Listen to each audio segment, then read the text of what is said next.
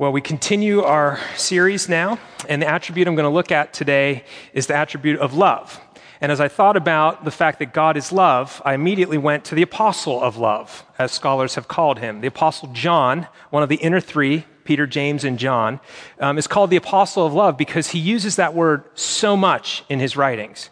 He wrote the gospel that bears his name. He wrote 1 John, 2 John, 3 John, and Revelation. And love is all over there. Furthermore, he refers to himself in his gospel as the one whom Jesus loved. Rather than speak of himself in the third person, as John, he did it that way. So he's been dubbed the apostle of love. Now, my text today is this passage from the epistle that Jim just read to us, 1 John 4. And I want to do an experiential thing to get us started. Sometimes hearing that love is in the passage a lot doesn't quite convey the same sense of experiencing that it's there. And what made me think of this was an experience I had with Toastmasters. If you're familiar with that organization, it's an organization that helps people get better at public speaking. And one of the things I learned early on in that group is there is a way of helping speakers not use audible pauses. Those kind of things. Every time you do that, they just politely, with a fork, ding their glass. I learned really quickly how many audible pauses I had. So here's what we're going to do. I'm going to read you 6 verses, that preaching text, and I want you to just get your snapper out, and I want you to just quietly snap every time you hear the word love or a derivation of it, like beloved, okay? So you ready? See if you can do better at this than the 9 o'clock service did.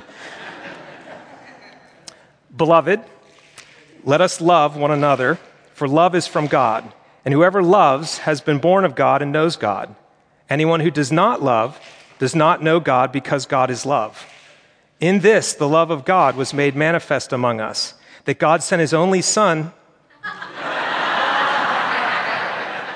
just like them, same spot too. Continuing in verse 10, in this is love, not that we have loved God, but that he loved us and sent his Son to be the propitiation for our sins. Beloved, if God so loved us, we also ought to love one another. No one has ever seen God. If we love one another, God abides in us and his love is perfected in us. If I counted correctly, there are 15 times in those few verses. That's a lot of love. It's really important. Now, not only is love in this book a lot, love is in the world a lot, but it's conflated. It's confused because we in English use the word love to pick up multiple words in Greek that they have to nuance it. So 3 common Greek words that you'll recognize. One is eros, from which we get the word erotic, and it speaks of sexual love. And someone once said, eros is the kind of love that only takes. The next one is phileo, from which we get the term Philadelphia, the city of brotherly love. And that kind of love gives and takes. And then the other one is agape, which is the self-sacrificial kind of love, the kind of love that loves for the sake of the beloved. And it's all give. It doesn't need anything in return. It just gives for the sake of the beloved. Now, in this passage, every one of those times that word love occurred was agape. It was that kind of love. That's the word of love that is most often used to describe God. Now, when we have a study like this and we're looking into the concept of God being love, we run into 2 problems right away. One is that we tend to define love from our experience rather than from revealed truth. So all of us have experienced love in one of those ways throughout life, but not necessarily a good experience of it. So I think of how many songs speak of love. And this will date me, but immediately I thought of the song, What's Love Got to Do With It by Tina Turner. And she dismisses it as a secondhand emotion, right? She's speaking of it from the feeling side of love more than the choice. Love is both a feeling and a choice. So romantically, we talk about being in love. But then at a wedding, we'll read 1 Corinthians 13 often, which speaks of the choice. I choose to love you whether I feel like it or not. Any marriage that's going to function has to have the choice.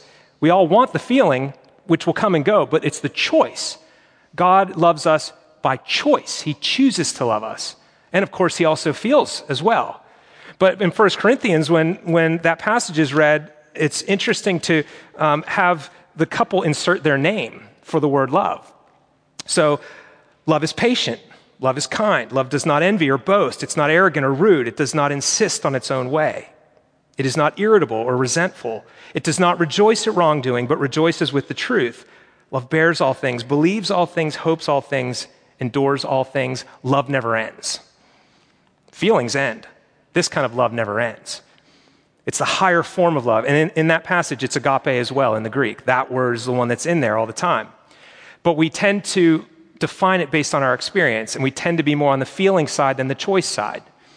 Another problem defining love from our own experience is we can elevate it to an unhealthy level.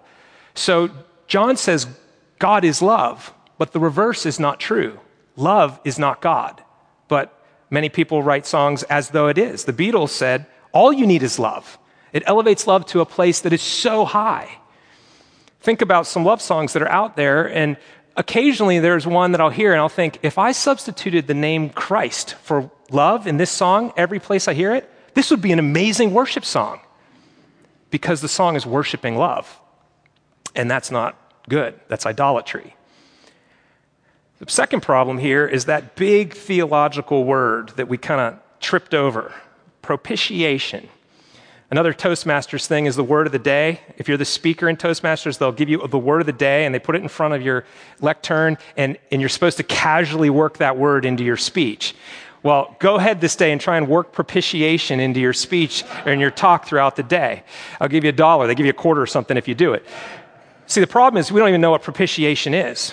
I'm grateful, though, that the ESV put it in here, and I'm grateful for an understanding of what it is theologically. You see, propitiation is an atoning sacrifice that appeases wrath. That appeases wrath. And that's why that word is not so popular in some of the translations. We don't like the idea that God could have wrath. It embarrasses us. It somehow makes us feel like it's beneath his character. Again, speaking from human experience, we think of human wrath, which tends to be capricious. It tends to be a feeling that comes and goes, and it's difficult. We get angry. We fly off the handle, so to speak. We don't have a consistent and good kind of wrath. We have the bad kind. The psalm that we read, Psalm 4, verse 4, said, "Be angry and do not sin."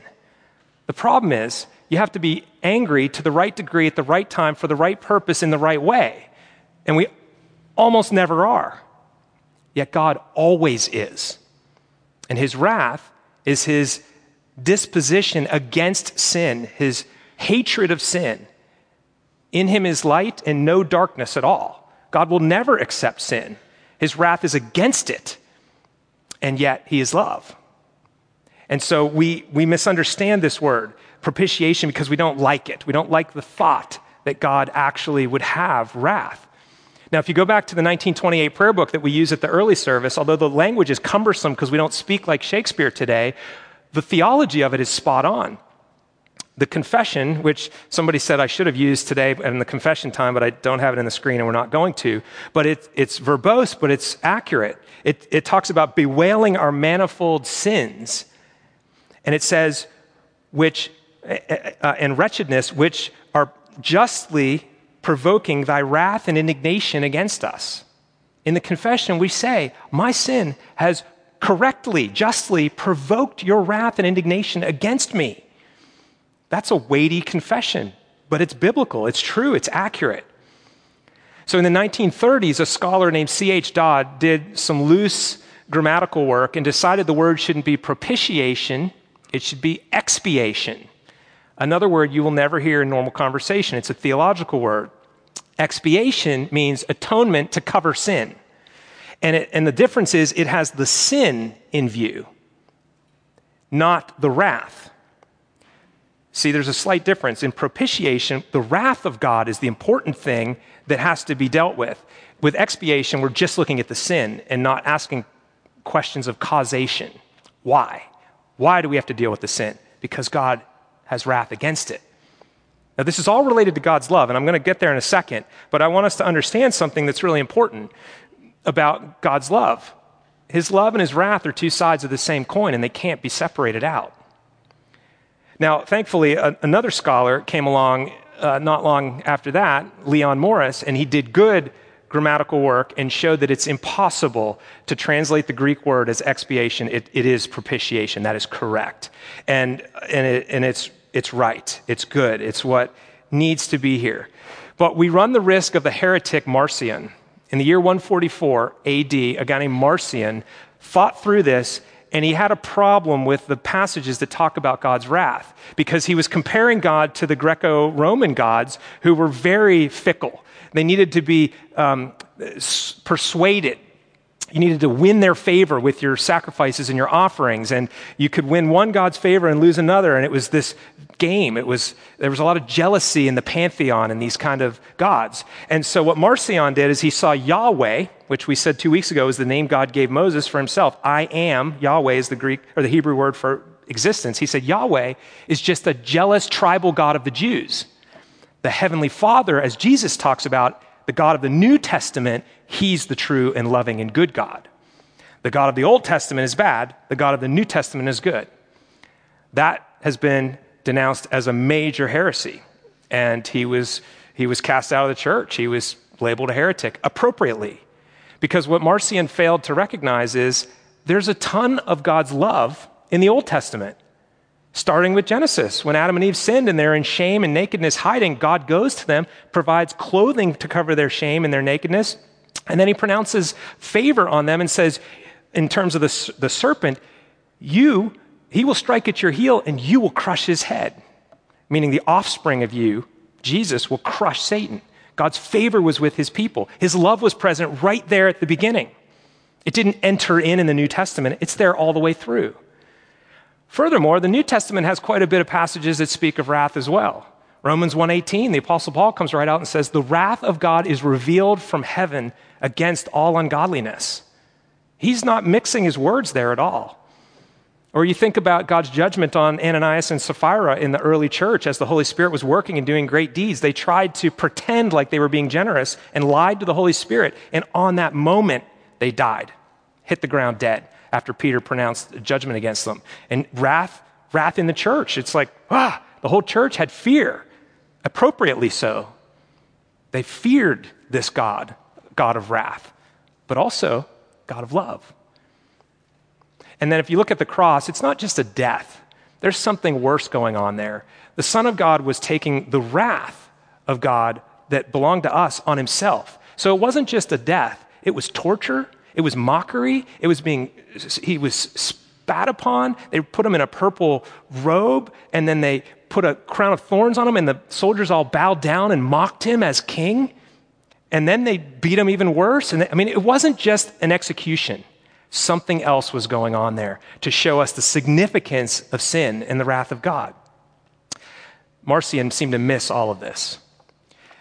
Now, the way that God is able to be consistent of character, be love, and also be against sin is the cross.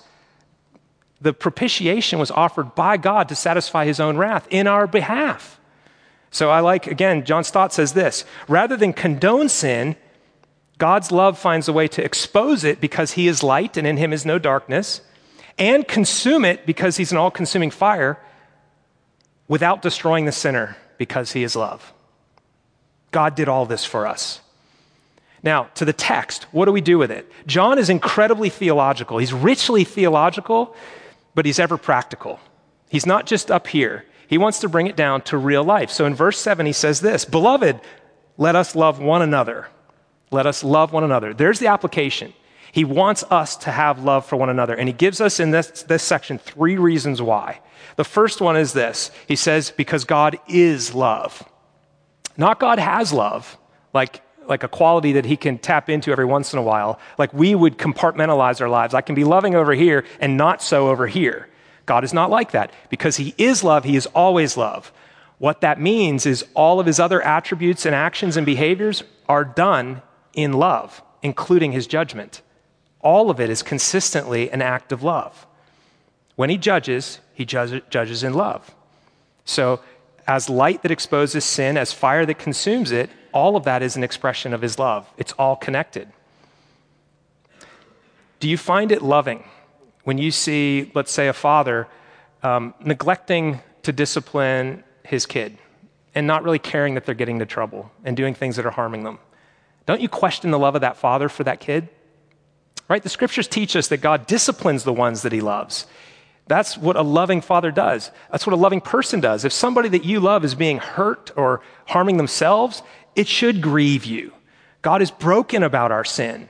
And because of his love for us, he's not going to allow us to remain there. He does something to save us. He initiates, and he does it through the cross. Furthermore, we tend to not like the idea of God's wrath because we come at it as sinners, and we're thinking the wrath is against me. But what happens if you're the victim? What happens if somebody does a great harm against you? If God is just love, but not a judge, your temptation will be to get your own vengeance, right? To avenge this wrong. God says, don't do that. Vengeance is mine, and he's a just judge. But our temptation will be, if he just goes, love, love, love, love, love, love, don't worry about that. But you're the victim. You can't let that go. You need a way to be able to forgive. And part of that is knowing that God will deal with it in his way, in a loving way, in the right way. If I had to avenge somebody that sinned against me, I'm sure I wouldn't do it right. Even if I tried, honestly tried to, my heart would skew it in my favor. I would tip the scales towards me every time. God does not. He's not like that. He's consistent, totally consistent. So you find in the scriptures the type of psalms which the scholars call the imprecatory psalms, where David and the others cry out to God, break the teeth of my enemies, cast their children against the stones. And it's awful to read those things, and we get uncomfortable about it. But see, recognize, David is speaking out of human pain, crying out to a God who loves and is a just judge. And it's okay to cry out for justice because God will do it appropriately. He will handle it right. And so if you're on the victim side, you have a problem if God's not wrathful or a judge, if he's just loving. It's when you're on the sinning side or you're the perpetrator that you want God to just be loving and just not, that's where we get uncomfortable about it. So the first reason that we should love one another is because God is love. Because God is love. The second reason is that God loved us and sent his son. So think about the parable of the unmerciful servant. Jesus takes this very seriously, and he tells a parable about someone who's been forgiven a huge debt. In fact, the numbers that Jesus uses to compare two servants in this parable are a gazillion to one. The actual literal word he uses is a servant was in debt to his master by 10,000 talents. And you have to understand that a talent is a sum of money equal to 20 years' wages for a typical laborer. Whatever, I don't know what the current minimum rate is for pay right now, but multiply that out, 40 hours a week times 52 weeks a year minus 2 weeks for vacation and go out 20 years, then times it by 10,000. You owe someone a gazillion dollars, let's say. You don't have to actually do the math. You get the point. Jesus was saying it's a gazillion. And then there's another one. Okay, so the first one comes to his master and says, forgive me, I promise I'll pay it back. Of course, there's no chance ever that person could pay it back. And the master's merciful and says, I forgive your debt. Then on the way out, he sees someone that owes him a different amount of money. The word that Jesus uses in that parable, this is in Matthew 18, by the way, is 100 denarii. And a denarii is 1 day's wage. So, 7 months worth of work. You owe me that. Pay me, he says. And he calls the jailer and he puts him in jail because of it, and he cries out and makes a big stink. And the other servants are incensed about this because they see the gross injustice of it. They see how wrong it is to have received such great mercy and not extend it. And so what will the master do? Jesus tells us in Matthew 18, he says, the master summoned him and said to him, you wicked servant, I forgave you all that debt because you pleaded with me, and should not you have had mercy on your fellow servant as I had mercy on you? And in anger, there's that word in the New Testament, and in anger, his master delivered him to the jailers until he should pay all of his debt. Then Jesus says this, and this next verse is the kind that we skip over when we read our Bible.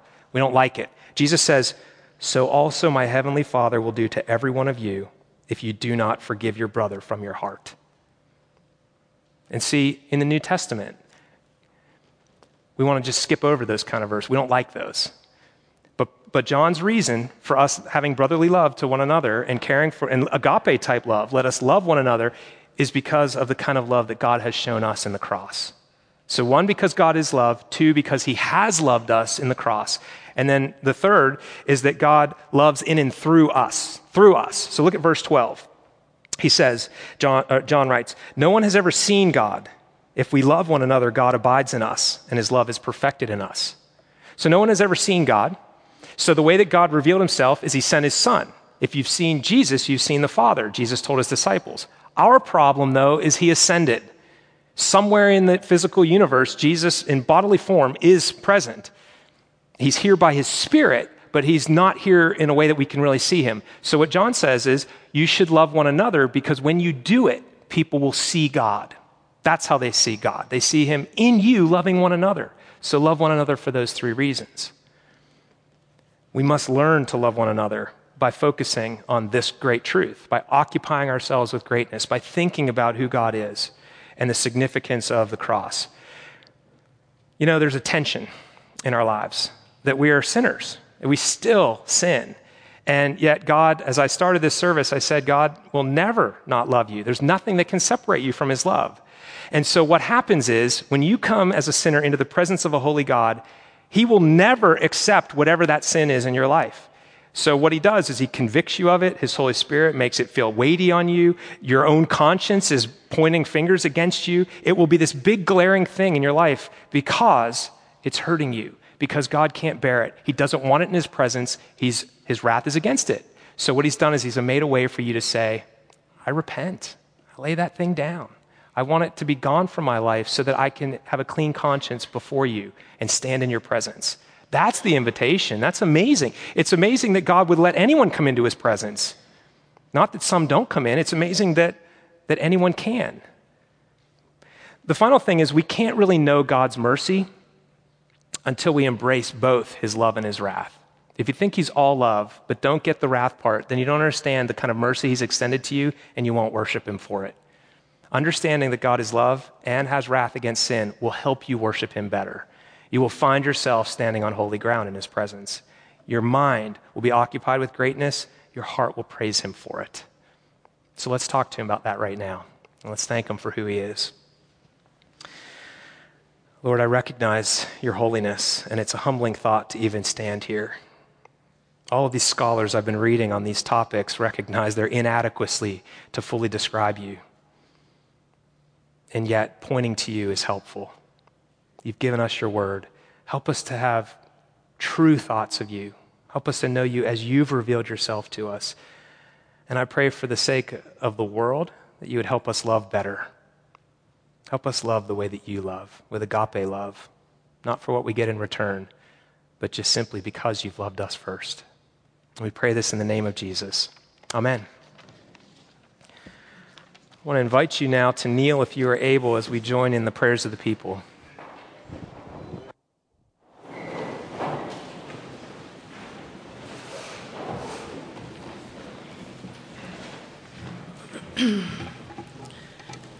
Let's pray.